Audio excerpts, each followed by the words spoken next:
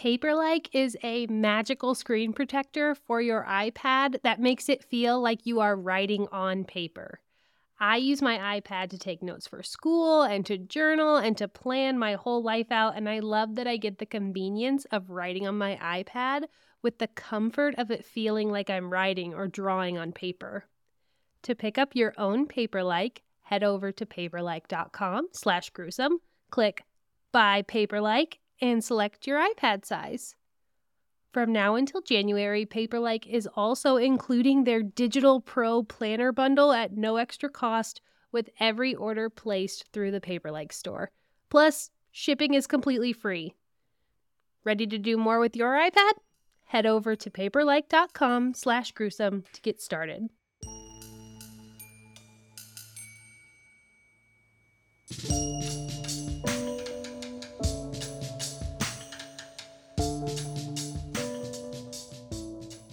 Welcome to Gruesome, your horrific true crime podcast. I am Connie, along with my patron saint of sanity, Meg. Today, she is going to talk to us about the missing Stoddard children.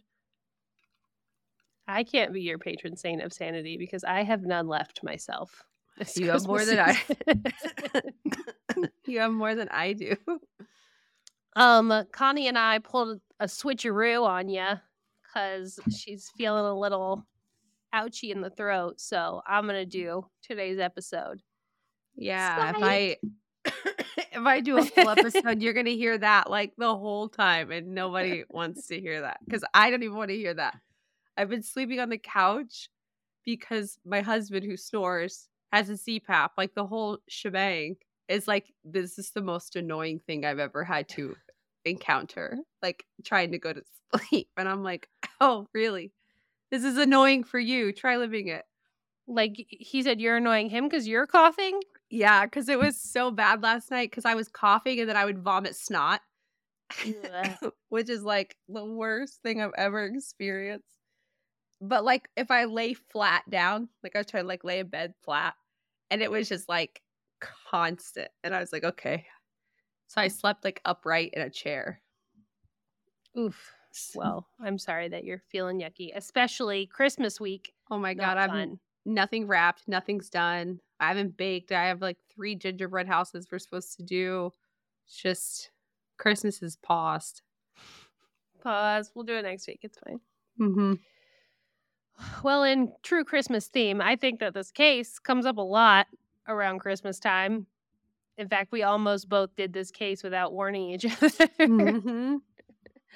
But we haven't, and I wanted to. So your trigger warnings for the week are arson, your house burning in general, child death, kidnapping, and I kind of thought we should throw like a fascism trigger in there for shigs. Like, we'll talk about it. It's not that big of a deal, but some people it might be. On December 24th, 1945, Christmas Eve, a fire ripped through the Sodder family home. George Sodder, his wife Jenny, and their 9 children were living there at the time. They do have one older child that was not living there. George, Jenny, and 4 of the siblings escaped the fire, but 5 of the children were never and have never been found. Did 14-year-old Maurice, 12-year-old Martha, 9-year-old Louis, 8-year-old Jenny, and 5-year-old Betty truly die in the fire? George and Jenny didn't believe so, and they erected a billboard along Route 16 in Fayetteville, West Virginia, to enlist the help of anyone who might have information about their children. George Sodder was born in 1895. He immigrated to the United States at age 13. He came with his older brother, but his older brother, as soon as they had cleared customs, went back to Italy. Like, they got to Ellis Island, and he was like, well, see you later. Went right back. George would... Seen all I needed to see here. Pretty much, you're like, wow, the Statue of Liberty... I almost said Statue of Litterby, like that. It's the Statue of Litterby. George would rarely talk about why he had immigrated. which will kind of come into play later when we talk more about what happened.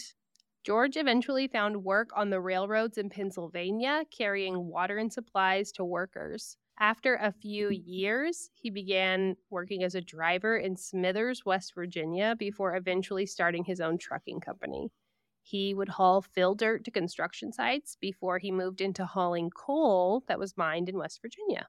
He met his match in Jenny Cipriani, a Smithers shopkeeper's daughter who had also emigrated from Italy. The Sodders settled near Fayetteville, West Virginia, just outside of town. Fayetteville had a large population of Italian immigrants. They lived in a 2-story timber frame house 2 miles north of town.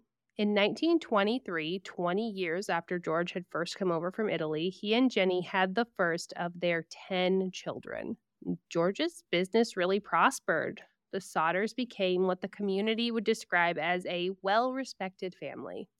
However, in this community of Italian immigrants, George had strong opinions and was not shy about expressing them. One that it often left him alienated, was his strong opposition to Italian dictator Benito Mussolini, which, I don't know, wasn't Mussolini Hitler's inspiration? It's something like that. Good for George for being vocal about his opposition. Being hey, not a fan. Yeah, not my favorite person, except he was probably boisterous about it, more boisterous.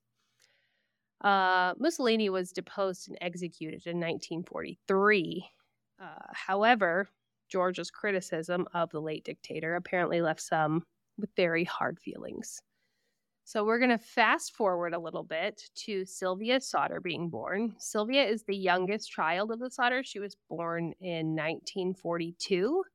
And at this point, when she's born in 1942, their oldest son is 21. And he had just left to go serve during World War II. And then we'll fast forward a little bit more. In October 1945, a door-to-door salesman for life insurance was rebuffed by George, and he angrily warned him that his house would go up in smoke and your children are going to be destroyed. Maybe not the thing to say if you don't make a sale. You're not going to come back later and make that sale after you said something like that. No. He continued on, reasoning that this would happen for all of the dirty remarks he had been making about Mussolini. A strange visitor told George that a pair of fuse boxes could cause a fire someday, which confused George since he had just had the house rewired. They got a new electric stove and they had it rewired and installed. The local electric company had said afterwards, totally safe, all good to go. In the weeks before Christmas that year, George's older sons had noticed a strange car parked along the main highway through town, and it seemed like its occupants had been watching the younger Sodder children as they returned home from school. So these are all just strange little circumstances that happen before Christmas Eve.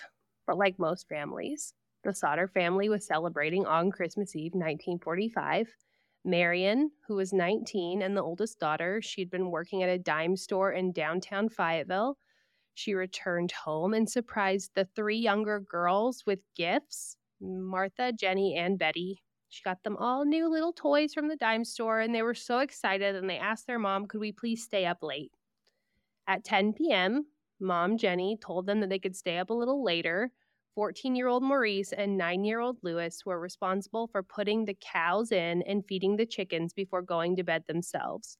The girls were expected to go to bed when the boys had finished those chores. John, who was 22, and George Jr., who was 16, had spent the day working with their father, and they were already asleep. After reminding the children of those remaining chores, Jenny took Sylvia, who was 2 at the time, upstairs with her and then went to bed.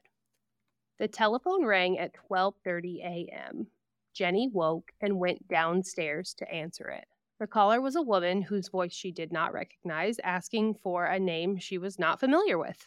The sound of laughter and glasses clinking in the background confused Jenny, and she told her that she thought she had reached the wrong number. She heard a laugh and then a click. Much later, Jenny would recall the woman's weird laugh. She returned to bed. As she was going back to her own bed, she noticed that the lights were still on and that the curtains were not drawn. Usually, these were two things that the children, they were responsible for doing these things if they're up later than their parents. Jenny had also noticed that Marion had fallen asleep on the living room couch, so she kind of just assumed that the other children who had stayed up later had gone to the attic where they slept. She took the time to close the curtains and turn out the lights before she was finally able to return to bed. And Jenny was having a rough night because at 1 a.m. she was awoke again. This time by the sound of an object hitting the house's roof with a loud bang, followed by a rolling noise. So it was like bang, and then sounded like something was rolling off the roof. She waited for a minute to see if she could hear anything else, but no more noise followed, so she just went back to sleep. But at around 1:30, she woke up again, this time because she smelled smoke. As she rushed out of bed, she found that the room George used as his office was on fire. Specifically around the telephone line and fuse box had come up in flames. Jenny frantically woke George Sr. and rushed to wake their older sons. Both parents and 4 of their children, Marion, Sylvia, John, and George Jr., escaped the house. So, the 3 oldest, and then the youngest. They frantically yelled to the children upstairs, but they heard no response. And what I believe is every parent's worst nightmare, they couldn't get up the stairs because they were on fire. So, in a little side note, John, in his first police interview after this fire, said that he went up to the attic and told his siblings, hey, get up, we gotta go, everything's on fire. But he changed his story and said that he had only called up there, but he didn't actually see them. So I'm guessing it was just a lot. I would say he probably that's did just a lot to yell, hey, get up, we gotta go. One of their first efforts to rescue the kids trapped in the home was thwarted. First, the phone didn't work, so Marion had to run to a neighbor's house to call the fire department. And around the same time, a driver on the nearby road saw the flames, so they also called the fire department from a tavern that they were headed to. Marion's attempted phone call was unsuccessful for potentially a few reasons. I'm not really sure which it was, but it was they either couldn't reach the operator or the neighbor's phone was also broken. So there's a couple of different options there. Both have been recorded.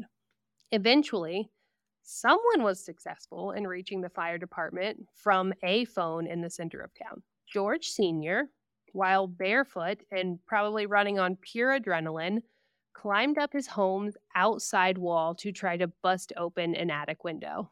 But during this, he cut his arm and was unsuccessful. Another plan had been that George and his older sons would use the ladder and raise it to the attic to rescue the other children. But mysteriously, the ladder was not in its usual spot, resting against the house, and it could not be found anywhere nearby at the time. The next idea was that they had a water barrel. They could use the water barrel to extinguish the fire. But after opening the barrel, they found that the water was frozen solid. George then tried to pull both of the large trucks he used in his business up to the house. And he was like, okay, we're going to pull the trucks up and we'll use those to climb up the house. But neither of them would start, despite the fact that they had worked perfectly the previous day. The Sodders who had escaped watched helplessly as their house burned down and collapsed over the course of 45 minutes. Heartbroken, they assumed that the other 5 children had died in the blaze. And if you're like, someone called the fire department, you're right. But the fire department was low on manpower because all of the able-bodied men had been sent to war. And they really were doing a phone chain from each able-bodied man that was still available.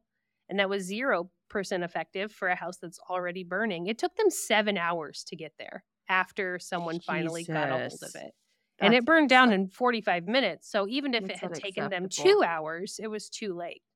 Because of this, they didn't show up till the next morning, or that morning, because it was already late. Adding to this, the chief F.J. Morris, said that the slow response was further hampered by his inability to drive the fire truck.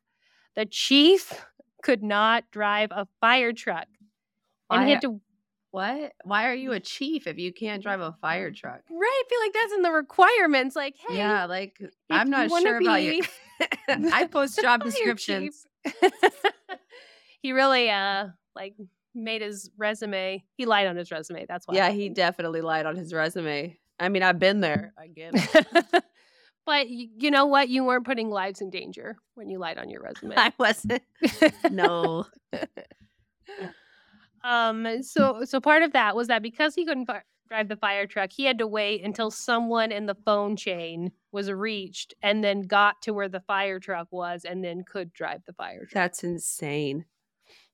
Oh my God. One of the firefighters was Jenny's brother. And so they get there and everyone's looking, but there's really nothing to do. All they can do is look through the ashes that are left in the basement and the bony remains of this house. And they were thinking, like, maybe we'll find, bones of these 5 children that were missing. Maybe we'll find organs. Maybe we'll find anything. But by 10 a.m., Chief Morris told the Sodders something strange. They had not found any bones. If the other children had been in the house as it burned, finding some type of remains would have been expected. There was another count that said that they did find a few bone fragments and internal organs, but chose not to tell the family. And it's been noted by modern fire professionals that their search was not as thorough as it should have been.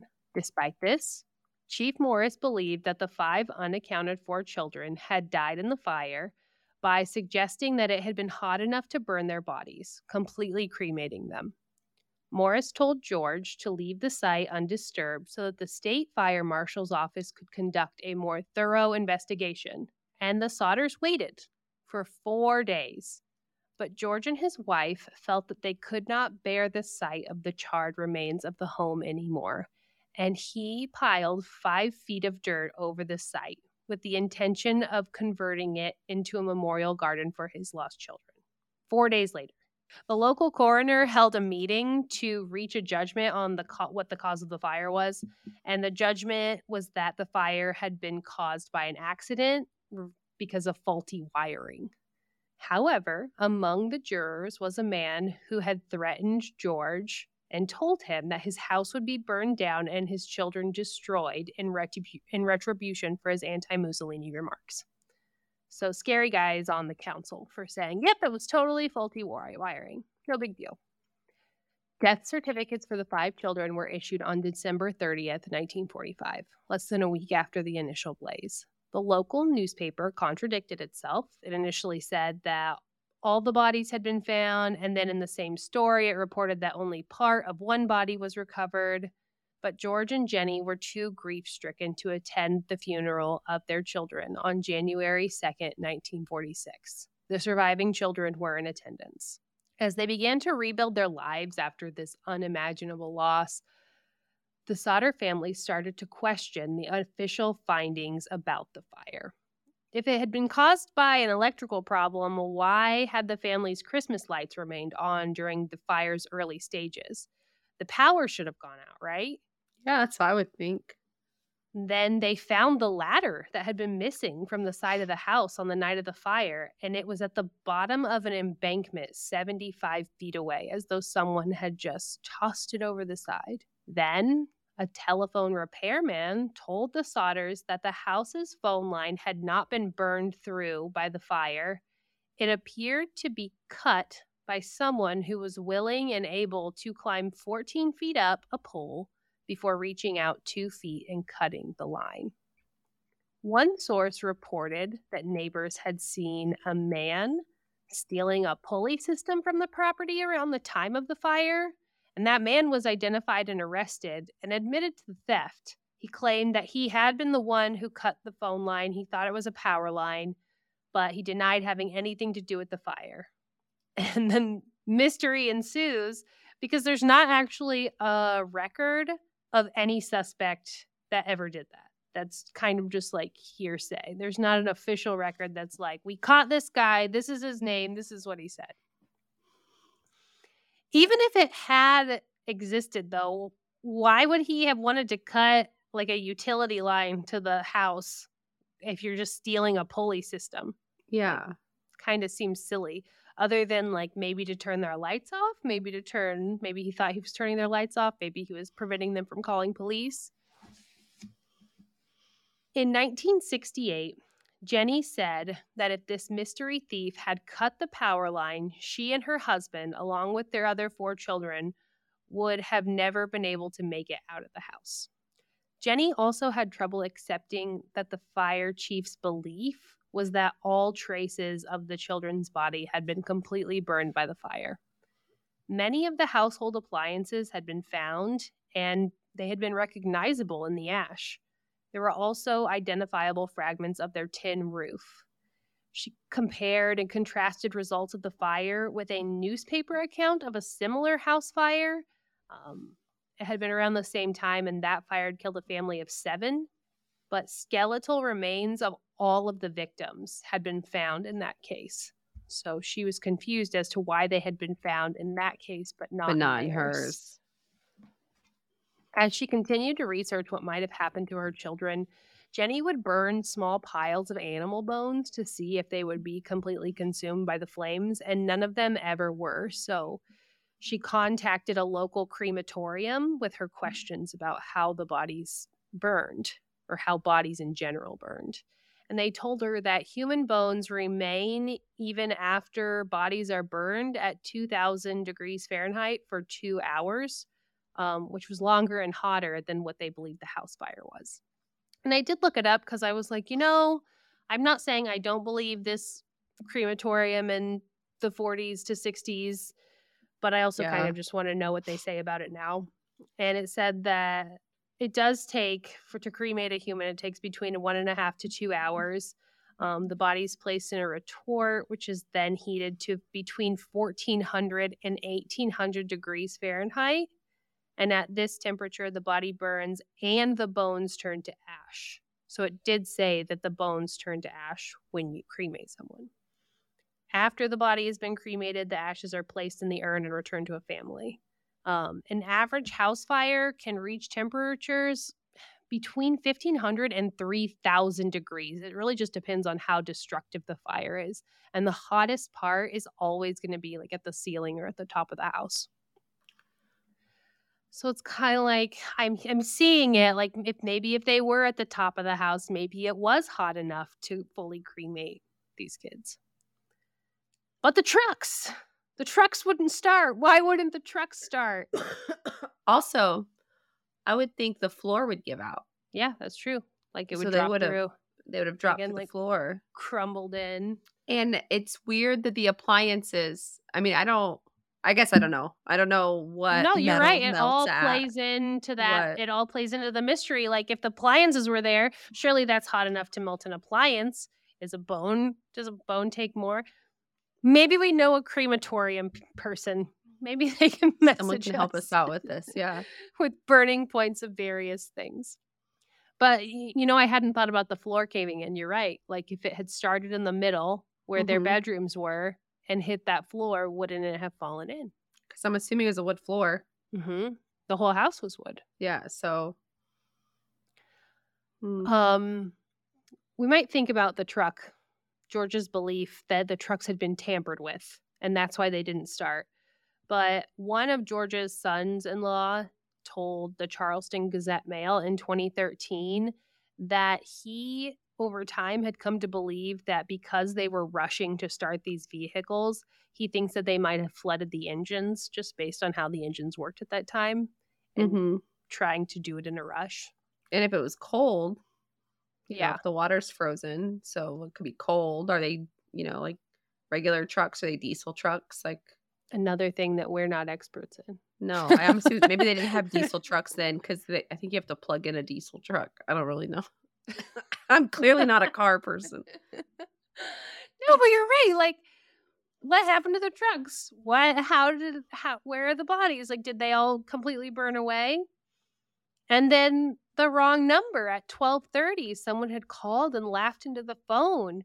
And they were like, maybe this is connected to the fire. But investigators later found that woman who had made the call, and she was like, oh, yeah, that was definitely a wrong number. That was my bad. Sorry. Just like a terrible night to make a wrong number for you. Yeah, sorry, man. Like you heard the glasses clinking. I was ham-sammied. I apologize for your loss. It's different between, you can't say I'm sorry and I apologize. They mean two different things. I apologize insinuates that you've done something. Mm-hmm. But spring arrived and the Sodders planted flowers in the soil that they had piled over the house. But further developments in early 1946 reinforced the family's belief that the children they were memorializing might in fact be alive somewhere. Some news came to light that indicated that the fire was set deliberately. A bus driver that had been passing through late Christmas Eve said that he had seen people throwing balls of fire at the house. And when the snow melted, little Sylvia found a hard, small, dark green rubber ball-like object in some nearby brush. George, recalling his wife's account of that loud thump on the roof before the fire, said it looked like a pineapple bomb or some kind of fire-starting device used in combat. The family later claimed that, contrary to the fire marshal's conclusions, the fire had started on the roof. But there was no way to prove that now. Then there were witnesses who claimed to have seen the missing Sodder children themselves. One woman had been watching the fire from the road when she said she saw the missing children peering out of a passing car while the house was burning. Another woman at a rest stop between Fayetteville and Charleston said that she had served the Sodder children breakfast on Christmas morning, and she said that they had gotten out of a car with a Florida license plate. When they felt like they were no longer being heard, the Sodders hired a private investigator named C.C. Tinsley to look into the case. Tinsley informed the family that the insurance salesman who had threatened George over his anti-Mussolini sentiments had been on the coroner's jury that ruled in the fire. He learned about rumors that despite reports to the Sodders that there had been no remains in the ashes, Chief Morris had allegedly found a heart, which he packed into a metal box and secretly buried. And they learned that because Morris had apparently confessed it to a local minister, and that minister told George. So George and Tinsley went to Chief Morris and confronted him, and he was like, yep, that's true. I did do that. And then offered to show them where the box was. And so they went. They dug it up, and they took what they had found inside the metal box to a local funeral director. And that funeral director was like, this is a fresh beef liver. This has never been exposed to fire in its entire life. And rumors circulated that Morris had admitted that the box hadn't come from the fire. He had supposedly placed it there in hopes that George would see it and accept that his children had died in the fire, and he was just trying to get them to accept it. Not the way. That is not the way to do it. No. You don't bury a beef liver and tell them it's their kid's heart. That's messed up. No, because they don't even look the same. That's very Snow White too. It is very like a heart in a metal box. Bring it back to me. It's, I think maybe Fire Chief needs some therapy too. Mm-hmm. And driving lessons. And driving lessons. Not one person was like, you know what, Chief, let me teach you how to drive this. Maybe a DWI. He couldn't. I don't know. That sounds too wild to be true. I think that's what keeps everyone coming back to this case and saying, what happened? I don't understand. If it was this, then what about this? It's just all of these things. It's too many little things that make it peculiar. Mm-hmm. At one point after the fire, George saw a magazine photo of a group of young ballet dancers in New York City, and one of the girls looked like his missing daughter, Betty. So he drove all the way to this girl's school and demanded to see her himself. And he was refused. They were like, absolutely not. Get out of here. He also tried to get the FBI to investigate what he believed was a kidnapping, and FBI Director J. Edgar Hoover personally responded to his letters. He said, "Although I would like to be of service, the matter related appears to be of local character and does not come within the investigative jurisdiction of this Bureau. If the local authorities requested the Bureau's assistance," he added, he would, of course, direct agents to assist, but the local police and fire departments didn't. They were like, "We don't think we need you. We think that we have this covered." Mm-hmm. Which made people think, oh, maybe they're covering something up. In August 1949, George persuaded Oscar Hunter, a Washington, D.C. pathologist, to supervise a new search through the dirt at the house site, and a very thorough examination ensued. Artifacts, including a dictionary that had belonged to the children, and some coins were found. Like a dictionary surely would have burnt, right? Oh, for sure. You're burning bones. I would think a dictionary would be the first to burn. They did find several small bone fragments, and they were determined to be human vertebrae. And those bone fragments were sent to Marshall T. Newman, who is a specialist at the Smithsonian Institution. And he was like, yep, these are lumbar vertebrae from the same person. Based on, it said the transverse recesses were fused, and the age of that individual at death would have been 16 or 17 years old. He said the top limit might have been around 22. But given that age range, it was unlikely that the bones were from any of the missing children, except Maurice was 14, which isn't 16 or 17, but... What if they're a big 14-year-old? Yeah, right? If he had advanced, if his body had advanced enough, then maybe it could look like a 16-year-old, you know? I've seen 14-year-olds that I could, you're like, that's an adult. They're not. I just saw this thing of this like 12-year-old football player who has like tattoos and a mustache and like he's tattoos. Tattoos, and he's like 12. Like, I did not believe it. Like, my husband had to show me the article where it's like, no, like this guy is really 12. Like, this grown man who looks like he could be my dad is 12. And I'm like, I don't know what you guys have in the water. He's my 12-year-old.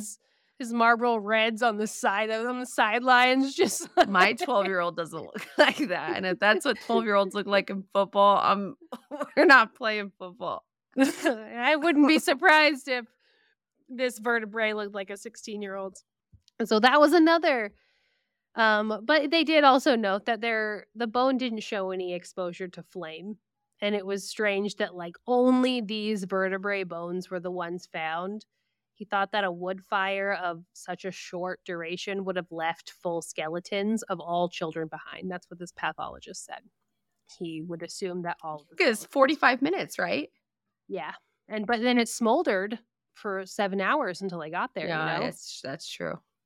So I don't know if it could have created like an oven-like environment in the basement. The report concluded that the vertebrae had instead most likely come from the dirt that George had used to cover the site. And some people thought that they had been in the dirt because that dirt had come from a cemetery. And so maybe it just had like, which also not a cute look, George. I know he's just like desperate to find anything, but I'm like, this isn't good for you, sir. So it was close to the state level. They closed it at a state level. They were like, nope, you're done. But then the FBI was like, you know what? Okay, we have jurisdiction. And we'll investigate it as a possible interstate kidnapping. But they dropped the case after 2 years of just following fruitless leads. They're like, nope, nothing is coming out of this. We're going to drop it. Official efforts to resolve the case were terminated, but the Sodder family did not give up hope. They had flyers printed with pictures of the children. They offered up to a $10,000 reward for information that would have settled even one of them. If somebody could give them information on even one of their children, they would give a $10,000 reward. In 1952, they put up a billboard at the site of the house and along U.S. Route 60 near Anstead, West Virginia.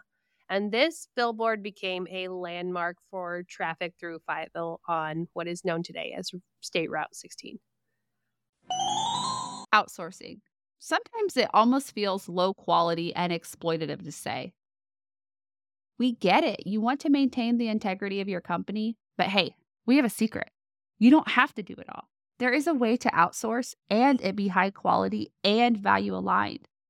Unlike most business process outsourcing companies, Partner Hero's management team includes individuals from the startup world. So they're more than a service provider. They're also a thought partner for the startups they serve. Brands that care about quality customer experience choose Partner Hero. Partner Hero has flexible terms and the ability to scale quickly, which is perfect for startups. Quality assurance is baked into every program. Running a company is overwhelming, but Partner Hero can help. Their expertise is a game changer. Get out of your support inbox so you can focus on running your business. Partner Hero is perfect for companies that are experiencing rapid growth or preparing for scaling up, or maybe you just have a busy season and need a few more hands on deck. If you're ready to bring in an outside customer support help for your startup that feels like it's part of your existing team, check out Partner Hero. Head on over to partnerhero.com/gruesome to book a free consultation with their solutions team. Mention you heard about Partner Hero from Gruesome, and they'll waive the startup fee. Ida Crutchfield, a woman who ran a Charleston hotel, claimed to have seen the children approximately 1 week after the fire. She said, "I don't remember the exact date. The children came in around midnight with 2 men and 2 women. All of them seemed to be of, quote unquote here, of Italian extraction." And Ida claimed that she tried to talk to the children, but one of the men looked at her in a hostile manner and turned around and began talking fast in Italian. And then the whole party stopped talking to me. They left the hotel early the next morning.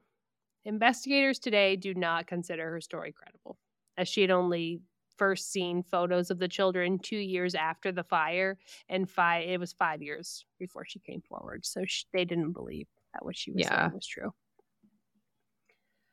George continued to follow up on leads in person. Like, he would go to whoever had a lead and talk to them. And he met a woman from St. Louis, Missouri named He said that Martha was being held in a covenant there. There was a bar patron in Texas who overheard 2 people making incriminating statements about a fire that happened on Christmas Eve in West Virginia. George heard later that a relative of Jenny's in Florida had children that looked similar to his, and he went and made them prove that they were her own children and not his. In 1967, George went to Texas to investigate another tip. A woman there had written to the family saying that Lewis had revealed his true identity to her one night after having too much to drink. She believed that he and Maurice were both living in Texas. George and his son-in-law, Grover Paxton, were unable to speak with her, but police were able to help them find the 2 men that she had talked about. They denied being the missing sons, but Grover Paxton said years later that doubts about that denial lingered in his mind for the rest of his life. One of the biggest pieces of evidence that you'll hear about this case is this letter. Jenny got a letter in the mail. It was addressed to her. It was postmarked Central City, Kentucky, and there was no return address. Inside of this letter was a picture of a young man who appeared to be about 30 years old, and his features bore a striking resemblance to Lewis, who actually would have been in his 30s if he had survived. And on the back was written, "Lewis Sauter, I love brother Frankie." I think it's 11IL Boys. I don't know. It looks like LLIL Boys. And then the numbers A901132, or it could be 135. So the family hired another PI to go to Central City and look into it. But this PI just never came back. He essentially took their money and ran. But the picture gave them hope. And they added it to the billboard and they blew it up and hung it over their fireplace because they really believed, like, it looks just like him. This is him. George admitted several times that he felt like he could no longer continue his investigation. Time is running out for us. We just want to know if they did die in the fire, just someone convince us. Otherwise, we just want to know what happened to them. And George Sauter died in 1969. Jenny and her surviving children continued to seek answers to their questions about their missing children. And after George's death, Jenny stayed in the family home. She put up fencing around it and she added additional rooms. And for the rest of her life, she wore black, mourning her children and tending to the garden at the site of her former house. After her death in 1989, the family just finally took the billboard down. Only John Sauter, the 21-year-old at the time, never talked about the night of the fire. All he said was like, the family should accept what happened and we should all move on with our lives. Sylvia Sauter Paxton, the youngest of the surviving Sauter siblings, died last year in 2021. And she said her earliest memory was this fire and that she and her father used to stay up late and talk about what might have happened. And she believed that her siblings survived that night. And she continued to assist in efforts to find them and publicize the case as much as she could. In 2006, her daughter said that she promised my grandparents that she wouldn't let the story die and that she would do everything she could. And she did that until she died. And there are theories which we can kind of pull out about what happened. One of the big ones is that the Sicilian mafia kidnapped these kids and took them back to Italy because he hated Mussolini. But Mussolini got kicked out by the Italian people. He was literally voted out. It's not like he was well loved. That's... The thought was the insurance salesman threw the pineapple bomb because he wouldn't buy what he needed. And then there are a couple of extra theories that I read about. People thought that it was poor execution from the FBI, and they were trying to actually wipe out the entire Sicilian mafia. And they thought George was a part of the Sicilian mafia, and they were trying to burn their whole family to the ground. And part of that was like the fascist reign in Italy and them coming down. They were trying to get rid of it in the U.S. So that's a theory. And then there was another theory that the Sauter family had too many mouths to feed and not enough money, and that the kids were sent to Catholic orphanages in Chicago, because the postcard of Louis has that it looks like two lowercase L's, I-L, and people think that that means Illinois. So, thoughts? I think they died in the fire. I do too. And I think that it's very sad that this family really held on to that grief and never got the answers that they deserved and never had anything conclusive to say, like, hey, this is what happened. But I do believe that they died in the fire and that their remains were charred. I just know that how hot fires can get quickly and the damage that can be done. I do think that there is room for doubt, but I don't know. I don't think the family sent their own kids away, or why would they have went through so much effort, until all of them died. They were obviously, I don't think that happened either. I don't think that the family sent them away. I don't think that they were sent to orphanages or I just don't back to Italy, whatever. How would someone, you would have had to have a whole team of people go in there to kidnap 4 kids. 5 kids. Exactly. And I see, if this was my family, if these were my children, I would look for every possible I agree. outlet. Like, well, what about this? Well, it could be this, but this could have happened. And I honestly kind of feel bad for John too, who said like, hey, we yelled up at them and we should accept what happened. Like, this is what happened. Because I'm sure that was probably a lot for him to have to, haunted their family forever, for his whole life and their whole lives. I feel like the only thing that's like a little weird to me is I feel like they would have heard them screaming. Yeah. Yes. I agree. That is weird. But then they said like the fire started at the top. Did it start at the top? The chief fire marshal doesn't. I think someone did intentionally set their house on fire. Yeah, I do too. I think someone burned their house down. I don't know who it was. I don't know if it was the Sicilian mafia or the FBI or the insurance salesman. But I think their house was set on fire and their children died as a result. Or it's like early wiring time. It could have been faulty wire. It could have been. Just, I don't know what kind of, I feel like if this is one of those cases where honestly it kind of it's not the same at all, but it's like the JonBenet case where you can make whatever you want to believe fit this exact fake. Yes.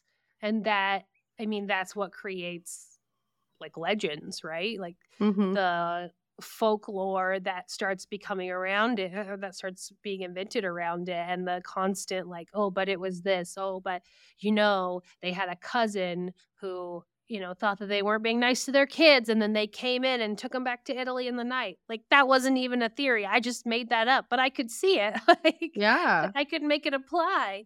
It's heartbreaking and sad, and to lose half of your children in one night.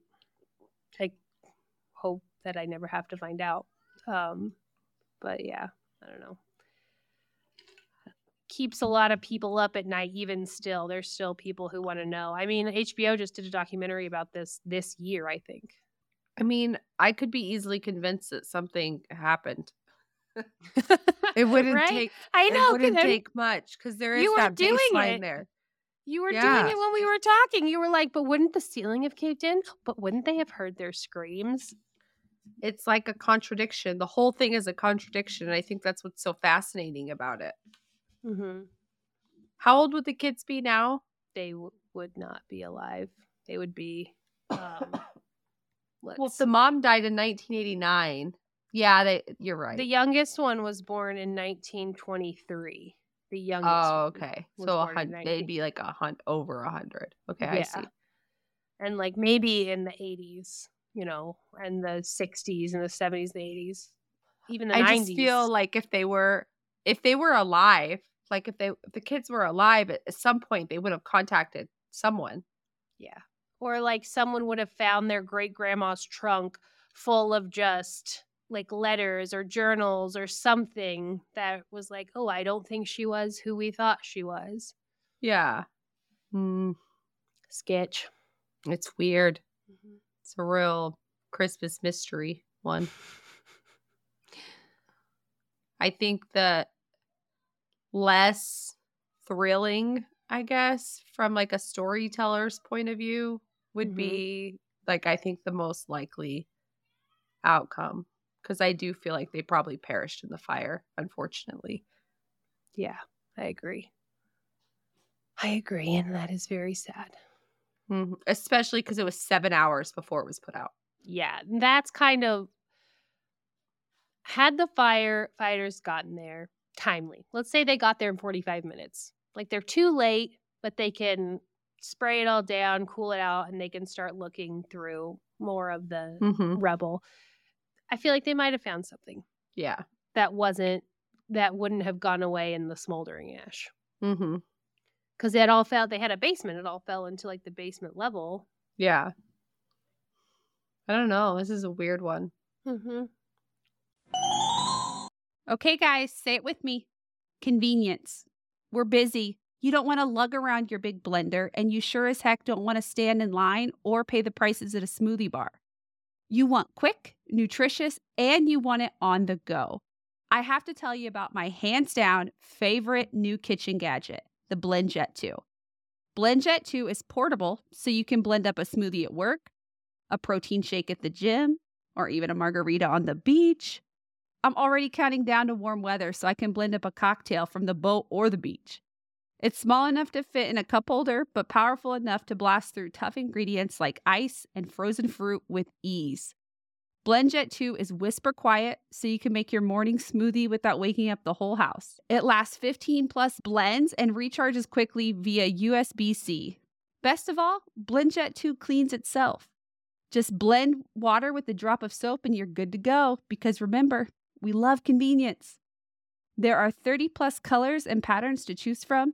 I am obsessed. Meg is obsessed. We've been texting about this nonstop. My husband already picked out one that matches his style because we both have to be able to make margaritas. I mean, nutritious smoothies. What are you waiting for? Go to blendjet.com and grab yours today. And be sure to use the promo code GRUESOME12 to get 12% off your order and free 2-day shipping. No other portable blender on the market comes close to the quality, power, and innovation of the BlendJet 2. They guarantee you'll love it or your money back. Blend anytime, anywhere with the BlendJet 2 portable blender. Go to blendjet.com and use the code gruesome12 to get 12% off your order and free 2-day shipping. Shop today and get the best deal ever. I'm excited to hear what everyone else thinks. Yeah, or if there's like any extra tidbits or rumors or what did we miss? Anything. How wrong did we pronounce Fayetteville? Is it Fayetteville? I don't know. Is it We're going to find out. It's the F-A-Y. F-A-Y. Yeah, it is F-A-Y-E-T. Oh, it's Fayetteville. Sorry, I could have told you that. No, that's okay. It's I always say this word wrong too, but it's a colloquialism. Just like the way different people in different areas pronounce things. I don't know if that's the right word. But I'm gonna look that up. Hold on. It's like wash and wash. Yeah, kind of. Every time I said that though, I'm like, I cannot wait for people from West Virginia to be like, it's not how you say it. Maybe it's because I lived in South. I think there's a Fayetteville in North or South Carolina. Like I lived in both of those places, and it's spelled the same, and it's called Fayetteville. But I don't know. They say stuff different, and like even like I would say things, and they're like us. Like wrong. I would say Beaufort, they're like Beaufort, and I was like, what? No. Whoops. Yeah, Whoops. It's okay. It happens. It'd be like that sometimes. It do be like that. I'm the one that gets destroyed with pronunciation. It's not that it's being pronounced. It's not wrong. Malicious. It's not. It's just not how people in that area pronounce it, which it's not right there, but it's fine. I don't know. You can yell at me if you want. I don't know. It's up to you. I will tell you about my nightmare of a Christmas thing. And let's hear it. I will let you know before I start this story that I heard your voice chastising me in my head before I even started. I could hear it. Oh, no. I was like, I don't know if I'm going to tell Connie this story, but I'm gonna. Okay. So my dad, for the last several years, has told me that he wants a recliner for Christmas. And every year I'm like, that is too big. I cannot afford to buy you a recliner. I can't do it. But this year I was like, you know what? Maybe if my brother and I go halvesies on it, maybe we can make something happen. And I was on those auction sites I go on, and they had like a furniture, I don't know if it was like a furniture store that went out of business or what, but like all this stuff, totally beautiful. And I was like, oh, wow, this chair is really nice. I'm going to try to bid on it. And so I bid on it, and I was winning for a long time. And then the day before, someone outbid me, and I was like, oh, I'll just wait until right before, and I'll get in there and I'll do it. Well, I did that, and I won the bid.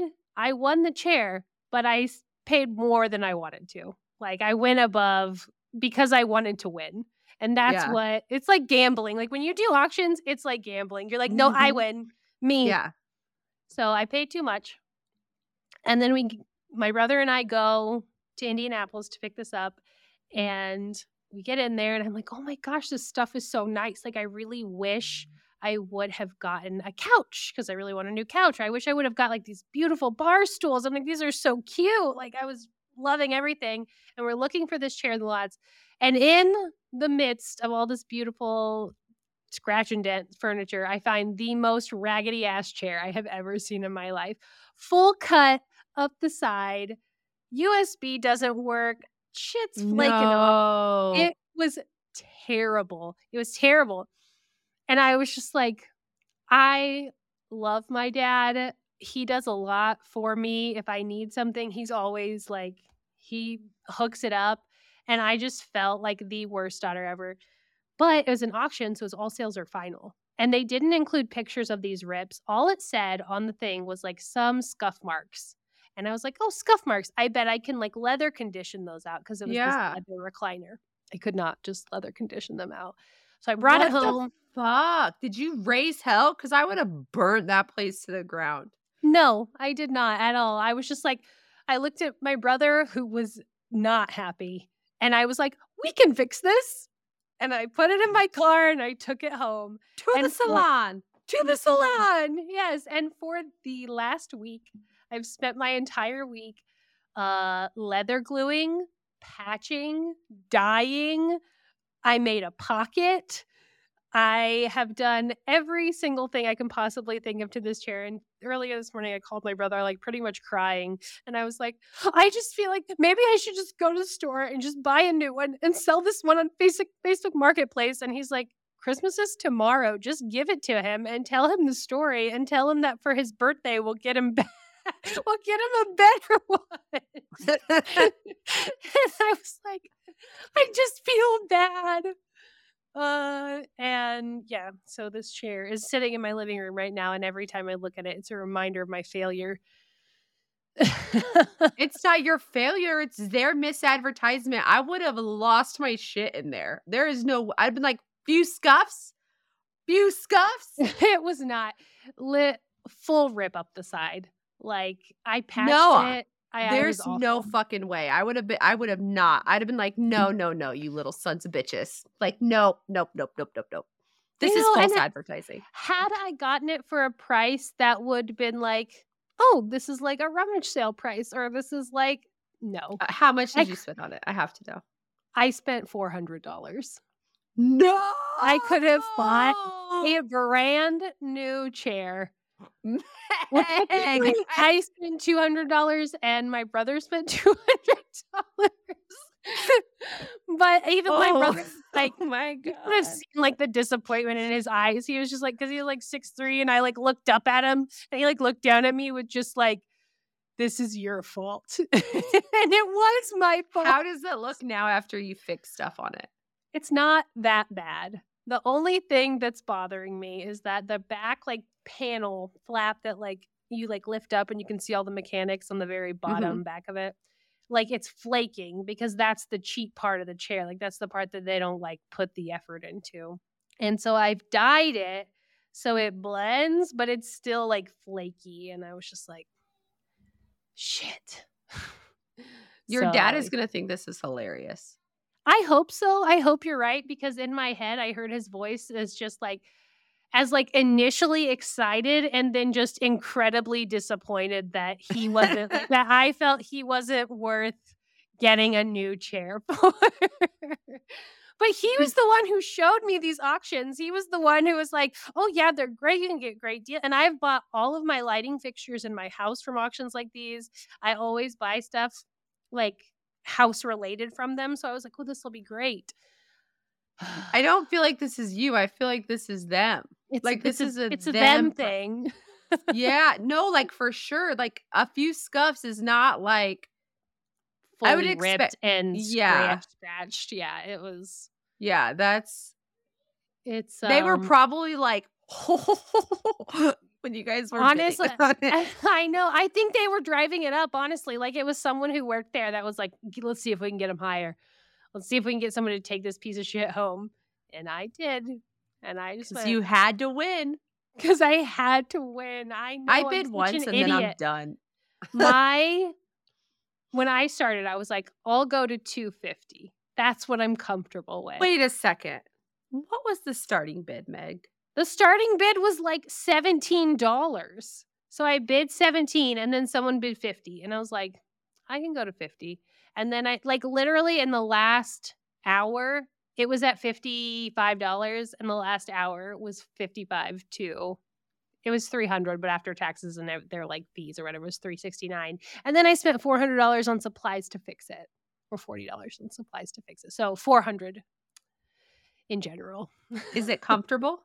It's really comfortable. It's so comfortable. Does the reclining part of it work? The reclining part works. It had a USB port in the side of it that did not work. So I took it out and I bought a cap and I put the cap in, and I'm going to be like, it has a spot where you can put a USB port if you want. No! But it reclines. Hopefully, after my 4-year-old has stopped jumping on it, it will still recline. Because I have to keep being like, get off of that. That's not yours. Stop. Oh my goodness. I'll send you the video. I need don't to even see know. I need to see this. I understand spending that much because your dad is great. Like, I just and wanted to give him something that he like has asked for and asked for and asked for, and I've been like, no, I can't. And then I was like, you know what? I'm gonna do it. And then I failed. I gotta look up a recliner real quick, just like a quick one. No, see. please don't, because it makes me feel bad. Because I like looked and I could buy a recliner for $400. You know what though? This has a story to it, and it has history, and And the really nice one, and my husband, he was like, well, let's just go to the furniture store. And I was like, we're going to go to the furniture store. And at the furniture store, they will be $1,200. They will be $800. Mm-hmm. Like I could get one at Big Lots or Home Depot for $400. And it would probably be similar to what I have. Though. Yeah. It was. I just wouldn't be without the rip. Yeah. It would just, I wouldn't have had to work. But for it 4 wouldn't days have straight. I wouldn't have the character of it. There's a lot of love and tears. A lot of tears. I think it's great. I think it's a great story. I think it's perfect. Thank you. We'll see if he agrees. When is your guys' Christmas? Tomorrow? Tomorrow at noon. I need to know. Yeah. I want you to record. Hey, the chair comes with a story. The chair comes with a story. Start with the story, because it's a good story. I honestly feel like he'll be mad at me for not getting a better deal. He's probably gonna be like, you let them drive you from 17 to 400, because that's the thing that I'm most like, Meg. I know, and it is. You let your competitiveness get the best of you. 100% I did. That's why I can't gamble, because I'm like, oh, I'll beat the system, but I'll never beat the system. No. I went gambling with my parents, like when I went to Vegas with them, and my dad is like one of those like, that's the sound of me hitting the slot machine button. Just like that fast. Just goes. And he's like, that's all you have to do. Bet big and bet fast and you'll win. And I was like, I don't have that level of confidence. That sounds dangerous. I think these are different tax bracket problems.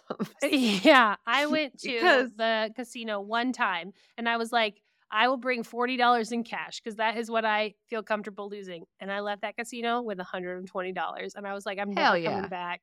I won. Can't do that again.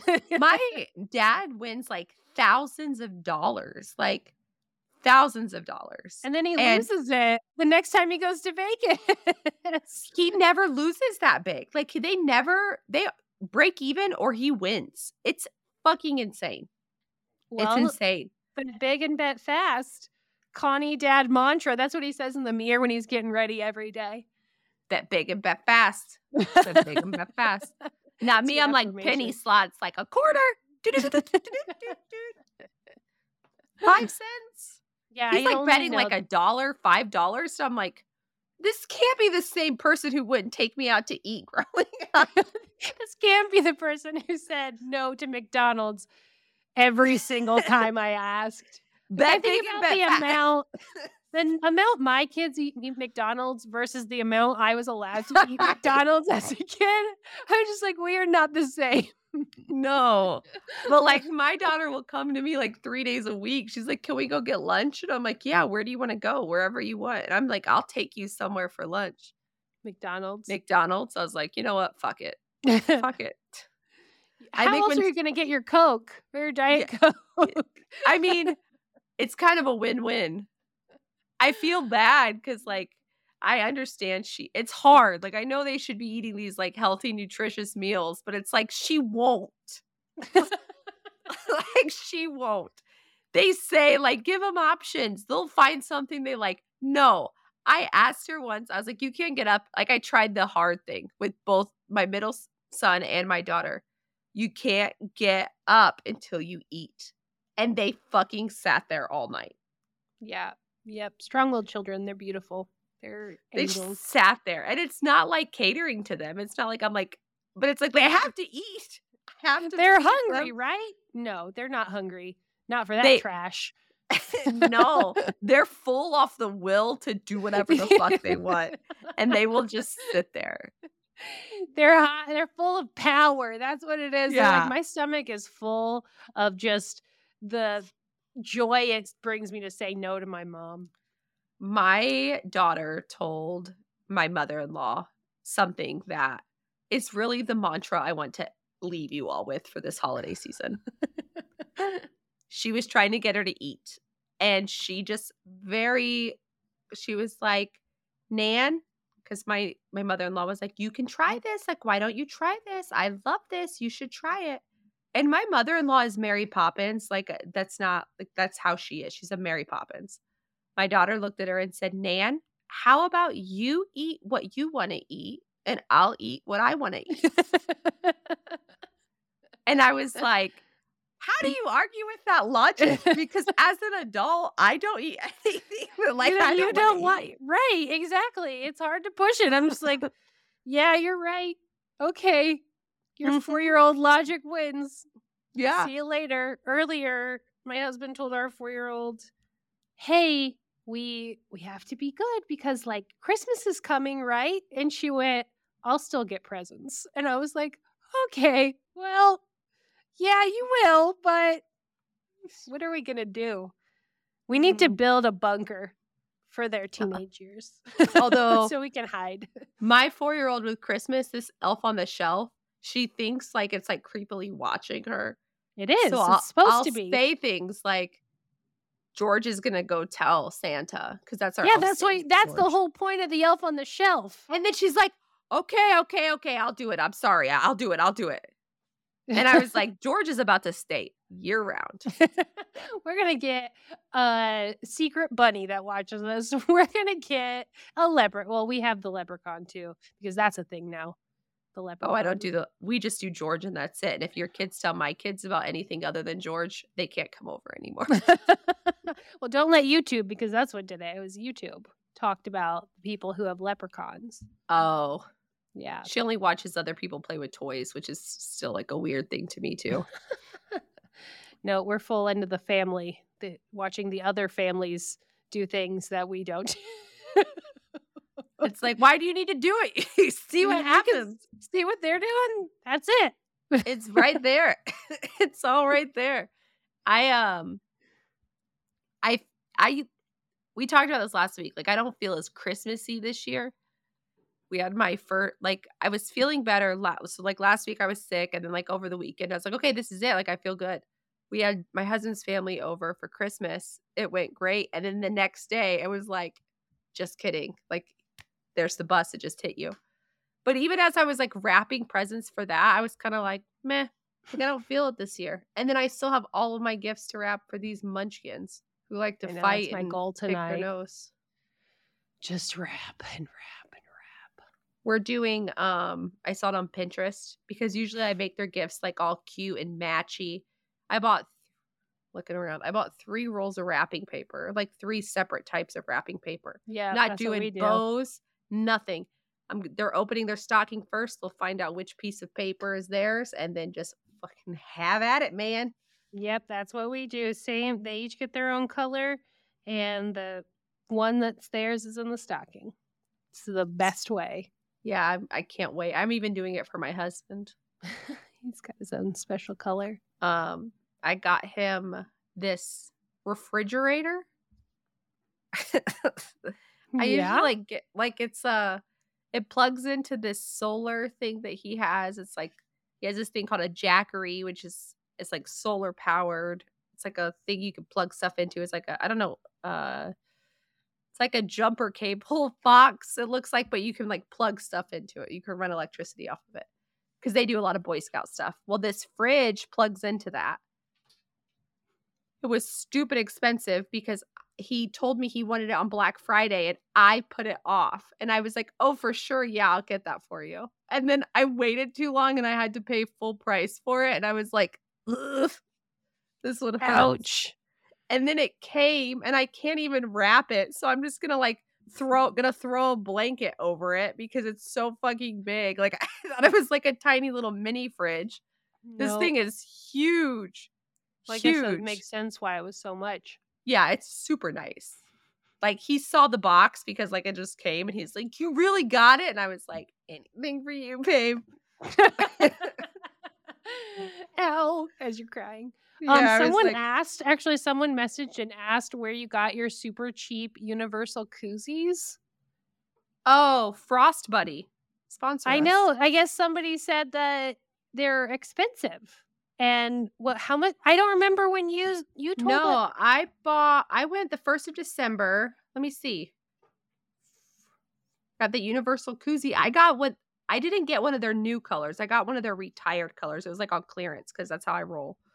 But then it kept popping up. Have you ever shopped on Life is Good before? I've seen it. I don't actually shop there. My mother-in-law does. So when you shop at Life is Good, because my husband shops there because he likes those, like, he's got like a Grateful Dad shirt. Like, he's got like a pool shark shirt, like all these like stupid shirts. But when you check out, they're like, for a limited time only, one shirt, $10. And then you buy it. And it's like, wait, just for you, one more shirt, $10. So they get him with all of this stuff because it's like, and that's he's what this extra susceptible. Yeah, that's what this Frost Buddy did to me. I bought one. It was like $17. And then it was like, hey, low price, we'll give you another one for that. And I was like, fuck yeah, I don't even know what I need this for. But yeah, I'll buy 3 more. Absolutely, I will. You talked me into it. When I'm not sick, I'll do a video about it. Like, I'll put it on an Instagram because it's super cool. Like, it's awesome. I also found out they have 30 ounce of these Stanley cups, which seems a little bit more logical. So I'm probably going to buy one of those too. You have children lurking outside of your office door. I've seen them 3 times now. So, oh my God. I'll let you go handle that. Yeah, on that note, guys. Merry Christmas, everyone. Merry Christmas, guys. Thank you so much for listening to Gruesome Horrific True Crime, a Zencastr-powered podcast. Seriously, we wouldn't be here without them. Zencastr is simple to use and makes it easy to edit your own podcast. Zencastr gives you automatic, high-quality post-production sound, transcription, and HD video recordings of all of your episodes. If you want to start a podcast, and we think you should, click the link in the show notes or at our website and use the code GRUESOME with a capital G for 30% off your first 3 months. We love you, beautiful strangers. And if you love us too, here are some ways that you can support Gruesome. Please leave us a 5-star review on Apple Podcast or a 5-star rating on Spotify. This helps other true crime connoisseurs find us. Follow us at Gruesome Podcast on Instagram or TikTok and talk to us on our posts. Join the Patreon. Sign up to join our True Crime Sticker of the Month Club and gain access to bonus episodes and exclusive Patreon perks. Or if a one-time donation is more your thing, we have a Venmo at Gruesome Podcast and a PayPal via our email, gruesomepodcast@gmail.com. Speaking of which, we love hearing from you. It seriously makes our whole life. So send us your questions, comments, suggestions, or just ask our opinion on whether that person you met on Tinder is a serial killer or not. Tune in next week, and don't forget, lock your windows, lock your doors, and on Wednesdays, we're gruesome. Bye. Bye.